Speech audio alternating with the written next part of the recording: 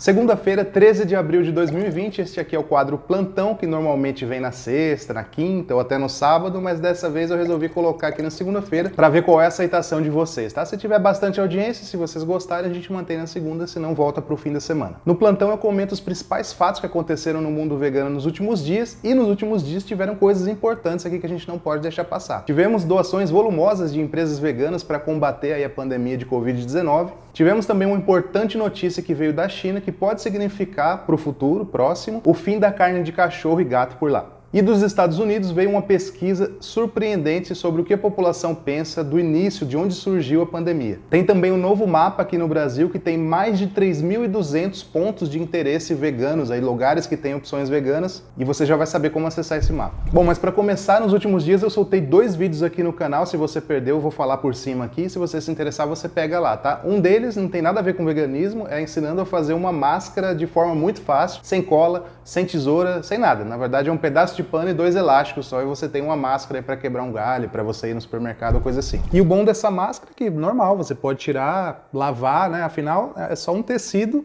com 2 elásticos de cabelo. Soltei também um vídeo daquele quadro Fábio Me Ajuda, onde eu tento dar algum conselho, alguma opinião sobre dilemas que vocês me mandam. E nesse último quadro teve um até que uma pessoa falou que namora um dono de churrascaria, o que eu acho disso e tal. Então pega um vídeo anterior a esse aqui que você vai ver o que eu acho. No entanto, ele é dono de uma churrascaria, né? O que nunca apareceu por aqui também, mas é um caso realmente complicado. E para começar, a gente teve a empresa norte-americana Beyond Meat, que é uma das promissoras e uma, na verdade, das precursoras do hambúrguer de carne vegetal, que parece muito com carne animal. Essa empresa, inclusive, que é totalmente vegana, ela está na bolsa de valores lá dos Estados Unidos e já vale mais de $1 bilhão.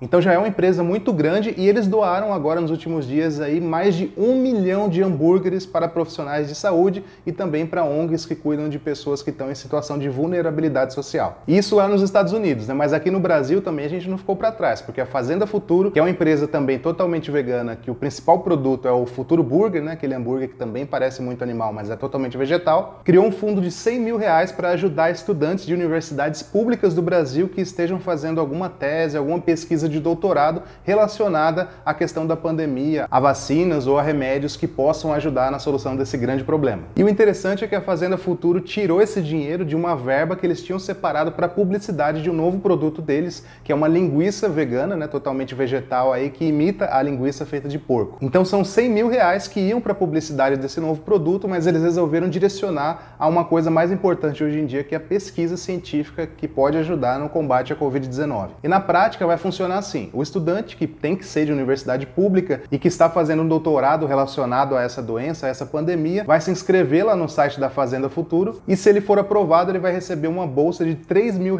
que pode ser renovada mês a mês. E aí logo quando eu soube dessa notícia eu fiquei pensando assim, mas pesquisas relacionadas a vacinas e tal normalmente usam animais ou podem usar animais, né? Então entrei em contato com o Marcos Leta, que é o fundador da Fazenda Futuro, para perguntar isso. E se surgir aí um projeto promissor, muito bacana, mas que envolva animais, como é que vocês vão fazer? E ele me disse que um dos critérios para a Fazenda Futuro ajudar esse estudante é justamente que a pesquisa dele não use animais, seja alguma coisa alternativa, porque realmente explorar animais não é uma coisa que está no DNA da empresa. E de fato seria bem esquisito uma empresa vegana patrocinando um projeto que usa animais, né? Mas felizmente a Fazenda Futuro manteve a coerência, então eles vão ajudar realmente projetos que não envolvam animais. E a SVB, a Sociedade Vegetariana Brasileira, lançou agora há poucos dias um mapa com mais de 3.200 pontos de interesse veganos. São locais que têm opções veganas ou que são totalmente veganos aí espalhados por todo o Brasil. E o bacana é que esse mapa é baseado em Google Maps, então dá para você entrar lá e escrever, por exemplo, assim, meu local. E aí ele vai fechar o mapa só na sua região para você conseguir enxergar os locais em volta e perto de você que tem opções veganas. É claro que a maioria desses 3.200 locais agora, por causa da pandemia, estão fechados, mas é legal você dar uma olhada, porque muitos deles estão atendendo delivery, e de repente tem alguma coisa aí perto de você que você nem sabia. Além de digitar lá meu local e ver o que tem na sua região, você também pode colocar um endereço, por exemplo, sei lá, Avenida Paulista, número 100, e aí ele fecha o mapa naquela região para você ver o que tem ali. E para acessar esse mapa é muito fácil, é só você digitar no seu navegador do celular ou do computador onde tem opção vegana.com.br. Fácil de lembrar, né? Grande, mas fácil de lembrar. Onde tem opçãovegana.com.br. E o pessoal do canal Vegflix aqui do YouTube lançou uma paródia com a cena de La Casa de Papel, a famosa série aí da Netflix, onde o personagem Berlim incentiva as pessoas a serem veganas, né? É uma paródia, é dublado por cima e tal. E é muito interessante porque ele tira vendas das pessoas, fala, olha, ovo não é assim, leite, não sei o que. É bem interessante, casou certinho. E se você assiste a série na Netflix dublada, você vai ficar impressionado, porque a voz do Berlim nessa paródia é exatamente a mesma do Berlim original da série Netflix, né, do original dublado aqui do Brasil. Isso porque o dublador, o Thiago Guima, foi quem dublou também essa paródia, porque ele é vegano também. Então corre lá no canal Vegflix ou clica no primeiro link aqui da descrição para você cair lá no portal Vistas, e aí você vai rolando, vendo as notícias e você vai chegar nessa. Tá muito legal esse vídeo.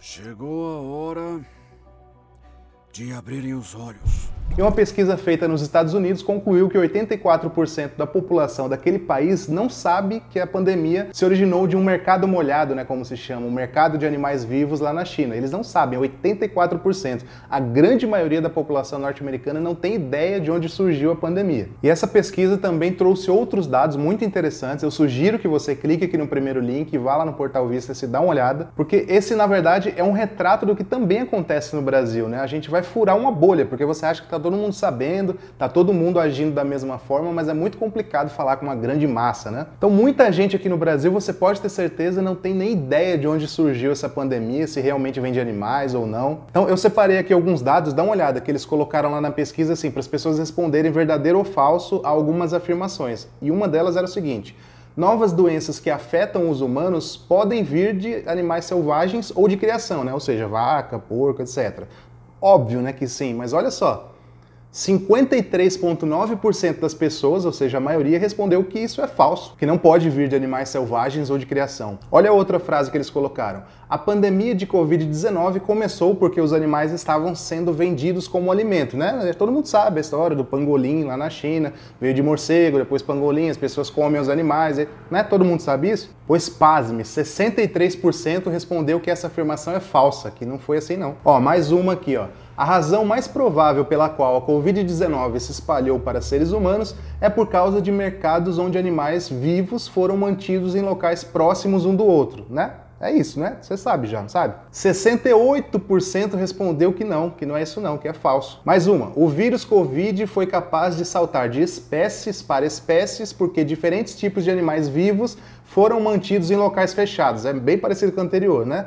80% dessa vez falou que não é isso não. Então assim, só para você ter essa ideia aí, eu acho que se fizessem essa pesquisa aqui no Brasil também o resultado não seria muito diferente, por incrível que possa parecer. E para fechar, tem uma boa notícia vinda lá da China. O governo chinês retirou cães e gatos da lista dos animais que são para consumo, entre aspas, aí, né? Para comer, entre aspas. Aí. Aqui no Brasil, esses animais não estão na lista dos animais que são permitidos para comer, mas lá na China eles estavam e agora não estão mais. Então é mais uma atitude aí do governo chinês pós-pandemia. Eles estão tomando certas atitudes lá devagar e tal, mas que podem resultar no futuro aí, é um benefício enorme para os animais. Bom, pelo menos para os cães e gatos, né? Agora vaca, peixe, porco e outros animais considerados de consumo no mundo inteiro continuam sendo. Bom, então isso quer dizer que parou o consumo de carne de cachorro por lá? Não, porque o governo obviamente vai ter uma dificuldade imensa de fiscalização. E uma parte da população ainda acredita que carne de cachorro e de gato é afrodisíaca ou que é boa, é uma iguaria. Então é óbvio que vai demorar ainda para pararem de comer cachorros e gatos na China, mas este primeiro passo precisava ser dado. E ele foi dado agora há poucos dias. Então, uma importante notícia, não é vitória de nada ainda, mas é um grande passo que deve ser moderadamente comemorado sim. E se você gostou deste vídeo aqui, não se esqueça de deixar o seu joinha e o seu curtir